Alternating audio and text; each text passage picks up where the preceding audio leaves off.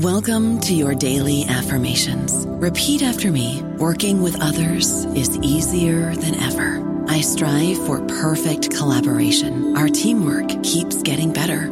Yeah, affirmations are great, but Monday.com can really get you the teamwork you desire. Work together easily and share files, updates, data, and just about anything you want all in one platform. Affirm yes to start, or tap the banner to go to Monday.com. This episode is brought to you by Kia's first 3-row, all-electric SUV, the Kia EV9, with available all-wheel drive and seating for up to 7 adults. With 0 to 60 speed that thrills you 1 minute and available lounge seats that unwind you the next. Visit kia.com/EV9 to learn more. Ask your Kia dealer for availability. No system, no matter how advanced, can compensate for all driver error and or driving conditions. Always drive safely. Lucky Land Casino, asking people, what's the weirdest place you've gotten lucky? Lucky? In line at the deli, I guess? Aha, in my dentist's office. More than once, actually. Do I have to say? Yes, you do. In the car before my kids' PTA meeting. Really? Yes. Excuse me, what's the weirdest place you've gotten lucky? I never win and tell. Well, there you have it. You can get lucky anywhere, playing at LuckyLandSlots.com. Play for free right now. Are you feeling lucky? No purchase necessary. Void where prohibited by law. 18 plus. Terms and conditions apply. See website for details.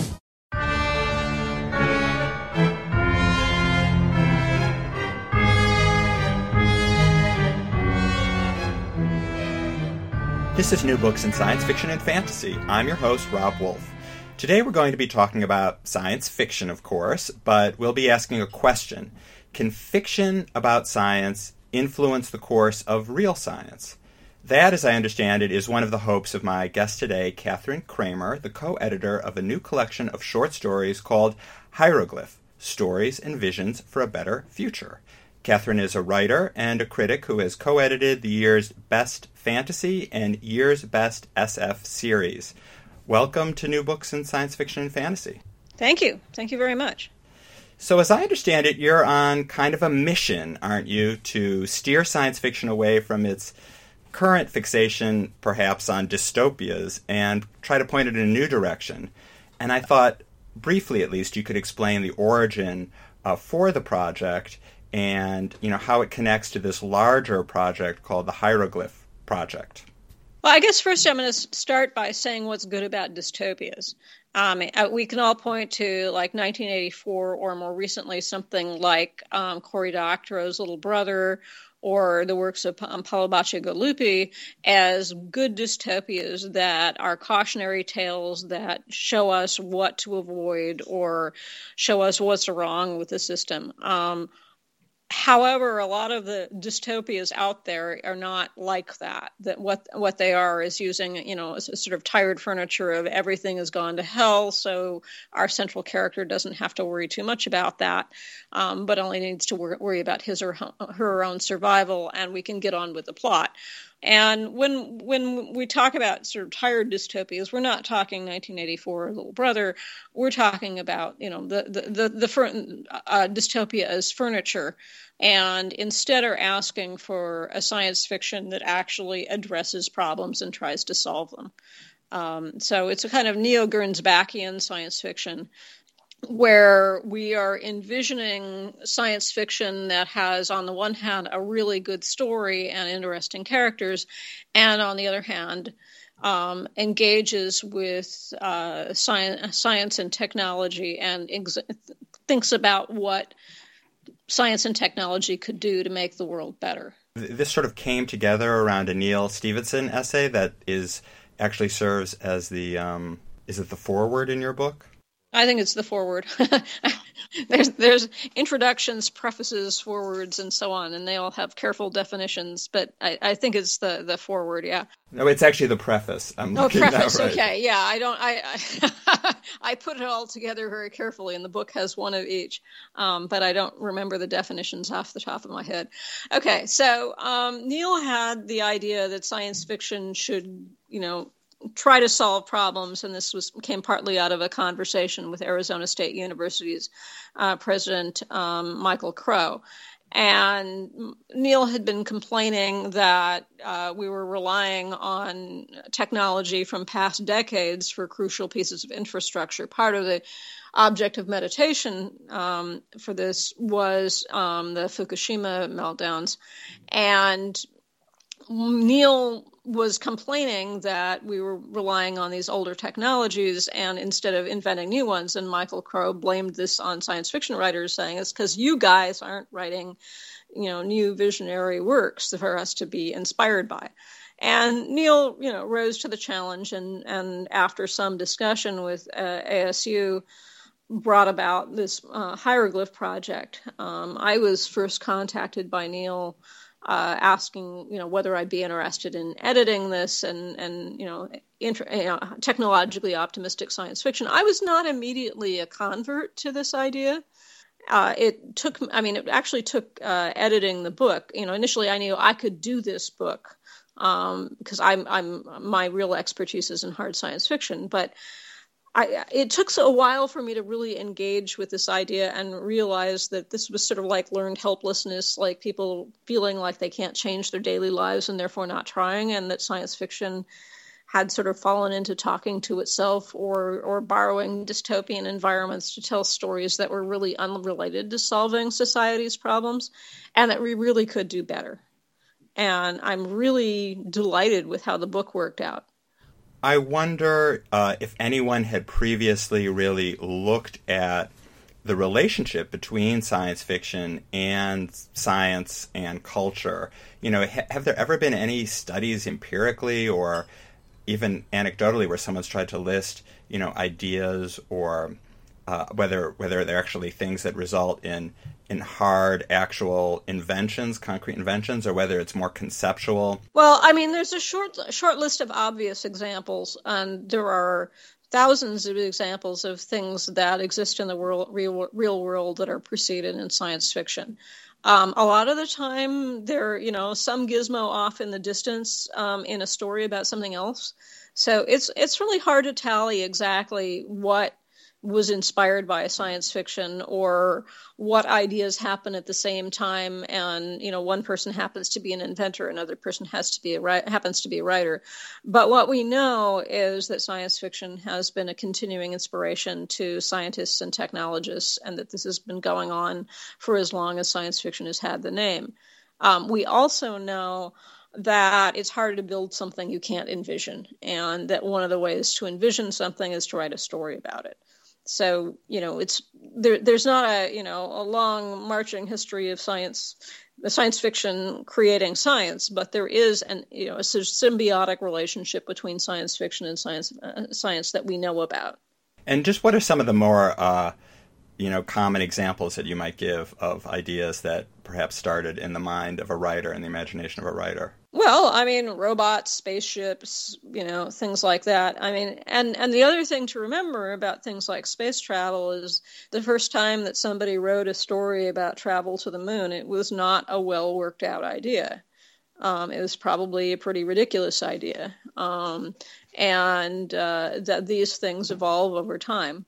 Another thing to remember is that ideas have their time and they get talked about. It's not single inventors coming up with an idea that then goes on to be something. It's explorations of ideas over time. Right. I would think, some of the writers are actually just picking up on the zeitgeist, and those ideas are already out there. Perhaps they're articulating them, or as you say, filling in the picture, helping complete the vision. But perhaps right. It didn't actually originate with them, but it was already in the air. People were already. Since time immemorial, people have speculated what the moon is actually made of and imagining visiting it, that sort of thing. Right. Yeah. Some things are envisioned by a single person, and then they go on to be developed by somebody. Sometimes the person who envisioned it in the first place, and sometimes not. But that process of visualization over time is really important, and it's one of the things science fiction has to contribute. Science fiction makes it easier to understand and grasp those concepts and work with it, and that's, I think, one of the things we have to contribute. And so the book is called Hieroglyph, but then there's this sort of larger umbrella called the Hieroglyph Project. And what's the relationship between the two of them? Well, the Hieroglyph Project is, one thing to understand is we were not able to fully implement every single thing that Neil envisioned.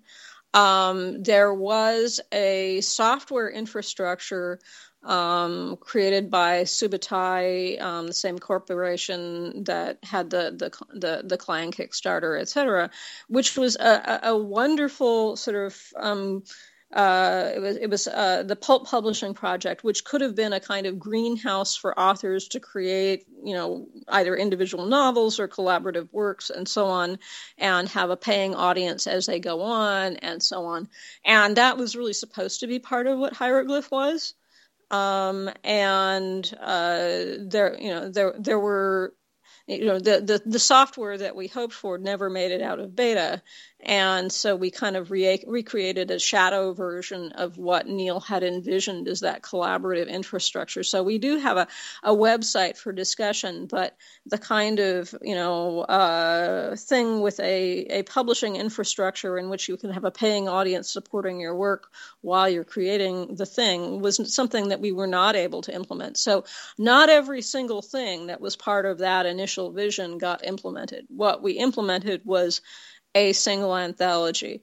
Now, we also want to do more anthologies, and we also want to broaden the Hieroglyph Project to other media, such as film and television, and to some extent through our collaboration with the World Bank on a Evoke project.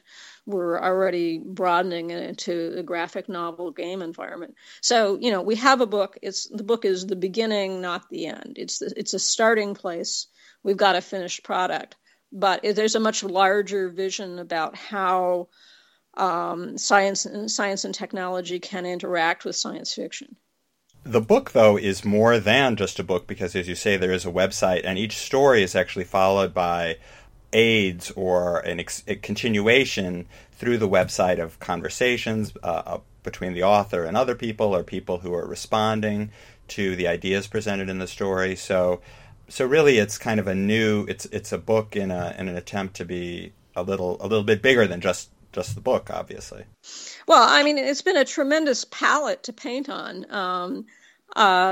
First of all, we have the support of a major university. I think this is, it's pretty much unique in my experience and in my knowledge that not only would you have scientists supporting writers, but they would be doing it with the full support and approval of their academic institution, and in fact with the backing of the president of the university. So we have a wonderful, unique situation in which we had a lot more enthusiasm and support from the scientists working at the university than I've known of in any situation for any science fiction anthology, let alone novel.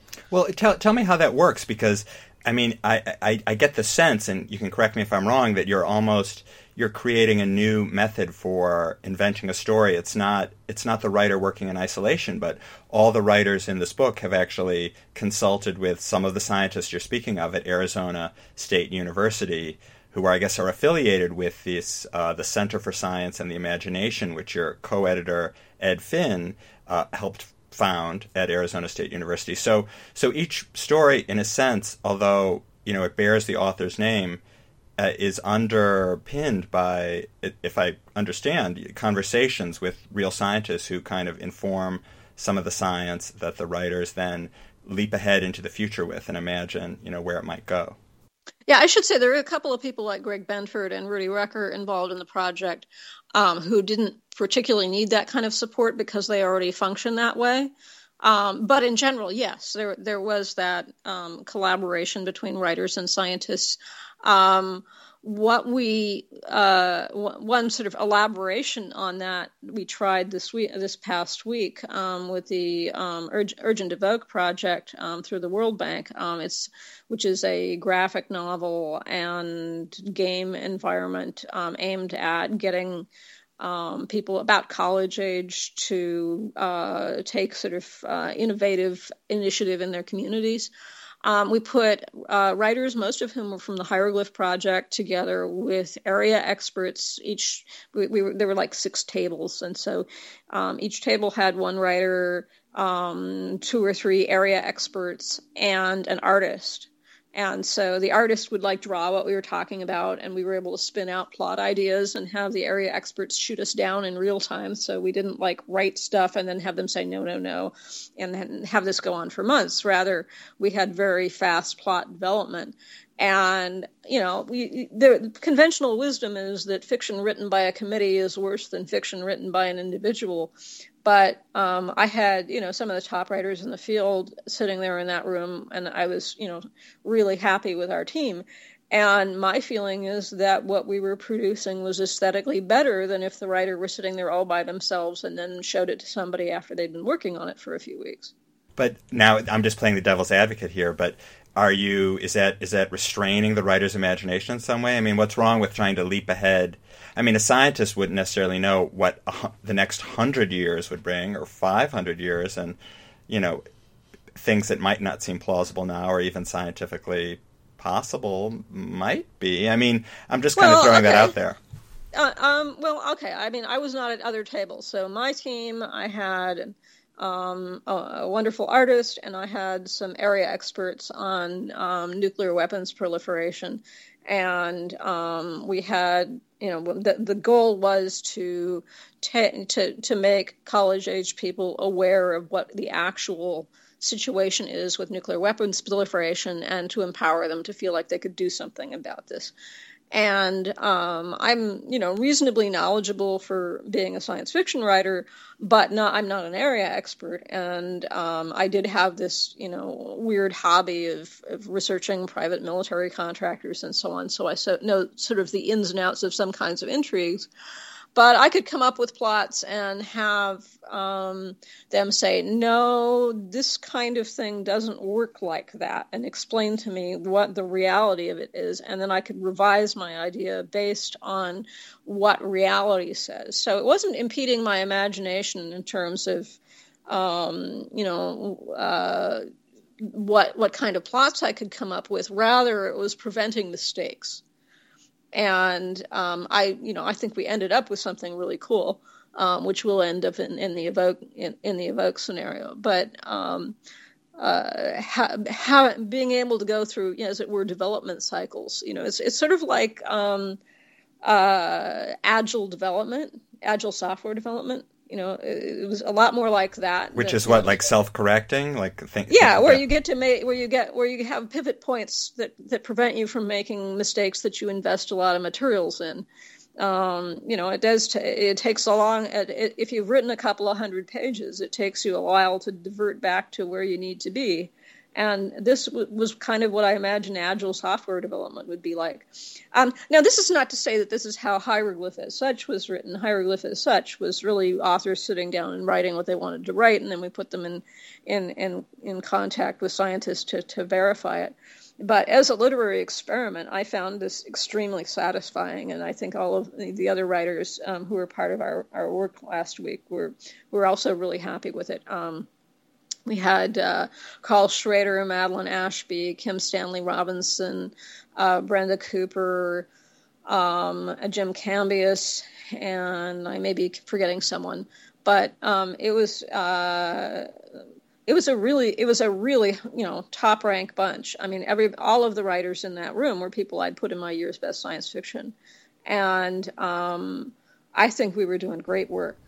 Well, tell me, I mean, it seems like a very dynamic situation. You've got lots of, great minds being really creative, and I imagine that the project, as it was first envisioned, has certainly evolved. So can you tell me how it has changed, what you've learned by going through this collaborative process and producing this book? Well, I mean, initially, Neil Stevenson and Michael Crow had a hypothesis, which is that if you put science fiction writers to the task of actually solving problems and as opposed to doing something more comfortably dystopian, that they would able to influence the path of science and technology. Now,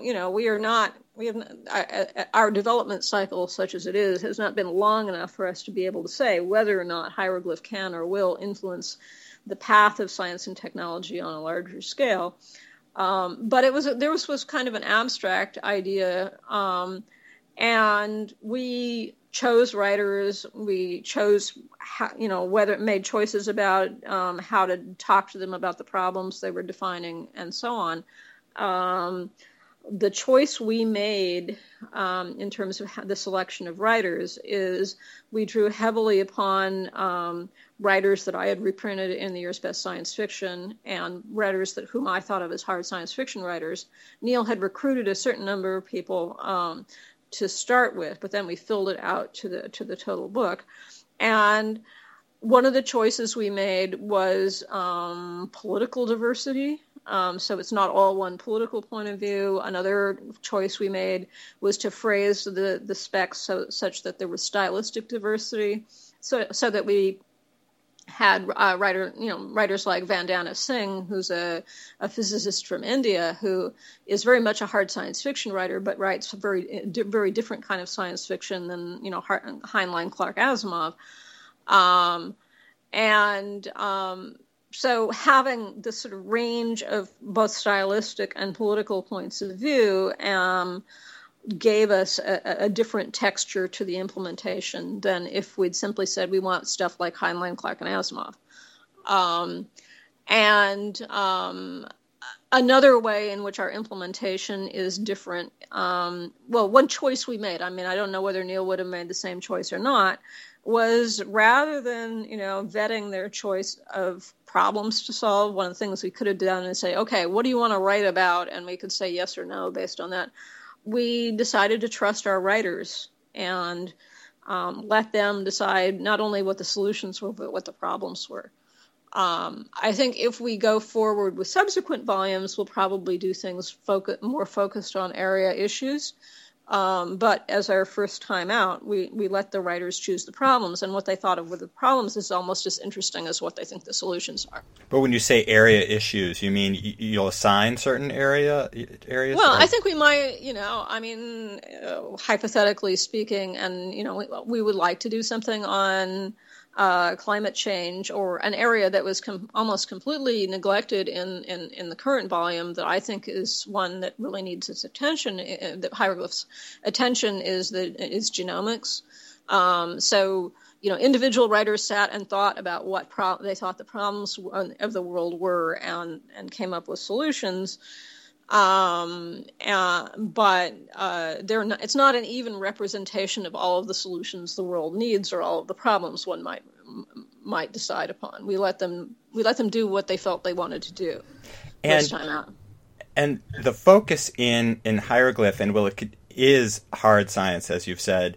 Will it continue to be hard science? Because I do think one of the strains of science fiction is also, it's not just the soft science idea, but, when a story explores the dimensions of, the way society is structured, equality or justice, whether it's I guess perhaps that verges in the area of the dystopic, but then, of course, on the flip side are the utopias. And is there room in a hieroglyph-like project for certain utopic descriptions of plausible societies where maybe resources are more equitably distributed, or things we see today as problems are resolved and envisioned through science fiction, but maybe instead of consulting with physicists, they consult with political scientists or psychologists or sociologists?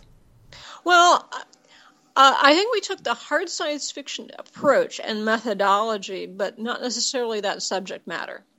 For example, Madeline Ashby took on the subject of immigration and immigration policy, so that she's got a kind of world-building hard science fiction approach, but is taking on something that's sociological and has to do with social justice and so on. I think in terms of the kind of thing we're doing, the hard science, quote, soft science distinction isn't quite the way it cuts. I think that it's the methodology, and one of the things that we allowed writers to do and that we thought was appropriate was to define social justice as a problem worth solving. And so it's not just can we get to space or can we get from here to the moon, but can we make better decisions, or can we have borders in which large numbers of people don't die in the desert? Those are legitimate problems to be solved. In fact, perhaps the problem of having borders where large numbers of people don't die in the desert is a more legitimate problem than how we get from here to the moon. So there are a lot of ideas in the collection. There are 17 stories, I think. Is that right? Yeah, about 17 stories. Which is the closest of the ideas there, do you think? Most easily implementable? Yeah, most easily, or most likely, I guess, is what I was thinking to be implemented. Well, the one that I would, say, if they were all pitching their ideas in front of me and I had $1 million and I could put them in one of them, I would put it in Carl Schrader's idea for the system whereby you get people to find common bases of communication as a way for forming political systems that work much more by consensus than our political systems do now. His story, Degrees of Freedom, has a description of a new kind of political process mediated by technology, in which a lot of the traditional, not so much traditional, but contemporary political structures are rendered obsolete by people actually just communicating better and able to arrive at joint conclusions. And I read that story. I thought, this would work. I'd put money in this. And is there one that you think is going to be a long way off? Well, I think Benford's ideas in terms of interstellar travel are sort of by definition a long way off. Neil's Tall Tower is a terrific image and a great challenge in terms of engineering theory. But the 20-kilometer tower that makes space travel easier because you can launch from 20 kilometers up. On the one hand, we have an Eiffel Tower. Obviously, there could be a tower this big. Well, part of the point of his story is that's not so obvious. I put further off. If it were to happen, I would put further off in the future than he puts it. And I forget, when does he put it? Yeah, it is. It's like in the next 50 years or something, if I remember. Yeah. Right. Yeah, that one, just in terms of, just sitting at the table and making calculations and trying to figure out, whether this could work and so on. I think if one actually tried to implement, there would be a lot more problems to be solved, to be found there. But, that's just, I have an undergrad math degree and a pretty good science background, but I'm not a scientist, so. So is your have you already started working on is the next project or the bigger project on the horizon another book? Well, it's another book, and also we want to take it to more to film and television. And we are figuring out where to go. We've just barely finished our book tour, so I myself am just coming up for air. Well, thank you very much for sharing one of your for breaking your post book tour relaxation with me and our listeners. So thank you. Yeah, thank you very much. It's been great, and I wish you the best of luck with this and your ongoing work. You're welcome. I've been speaking with Catherine Kramer, co-editor with Ed Finn, of a new collection of short stories called Hieroglyph: Stories and Visions for a Better Future. And there'll be a link to Project Hieroglyph website, and I'll try to put a link up to Neal Stephenson's essay that describes some of his ideas that also form the preface to the book. Yeah, I think my introduction or my speech at Google is also online, which gives a sort of messianic vision of what it is we're trying to do. Excellent. So I'll put a link to that as well. Perfect. Thank you, Catherine. I really appreciate it. Thank you. Our webpage is newbooksinScienceFiction.com. And don't forget to like us on our Facebook page or subscribe to us on iTunes and leave a nice review if you're in the mood. And you can also follow us on Twitter at New Books Sci-Fi. I'm Rob Wolf, author of The Alternate Universe, which is not dystopic, by the way. You can drop me a note on the New Books in Science Fiction and Fantasy Facebook page. You could also go to my website, robwolf.net. You can also follow me on Twitter, robwolfbooks. So thank you very much for listening.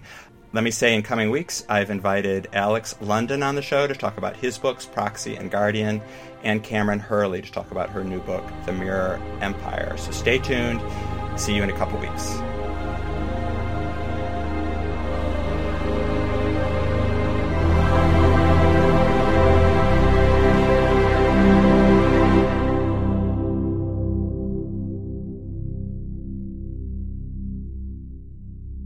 Hello, it is Ryan, and we could all use an extra bright spot in our day, couldn't we? Just to make up for things like sitting in traffic, doing the dishes, counting your steps, you know, all the mundane stuff. That is why I'm such a big fan of Chumba Casino. Chumba Casino has all your favorite social casino-style games that you can play for free anytime, anywhere with daily bonuses. That should brighten your day a little. Actually, a lot. So sign up now at ChumbaCasino.com. That's ChumbaCasino.com. No purchase necessary. VGW Group. Void where prohibited by law. See terms and conditions. 18+.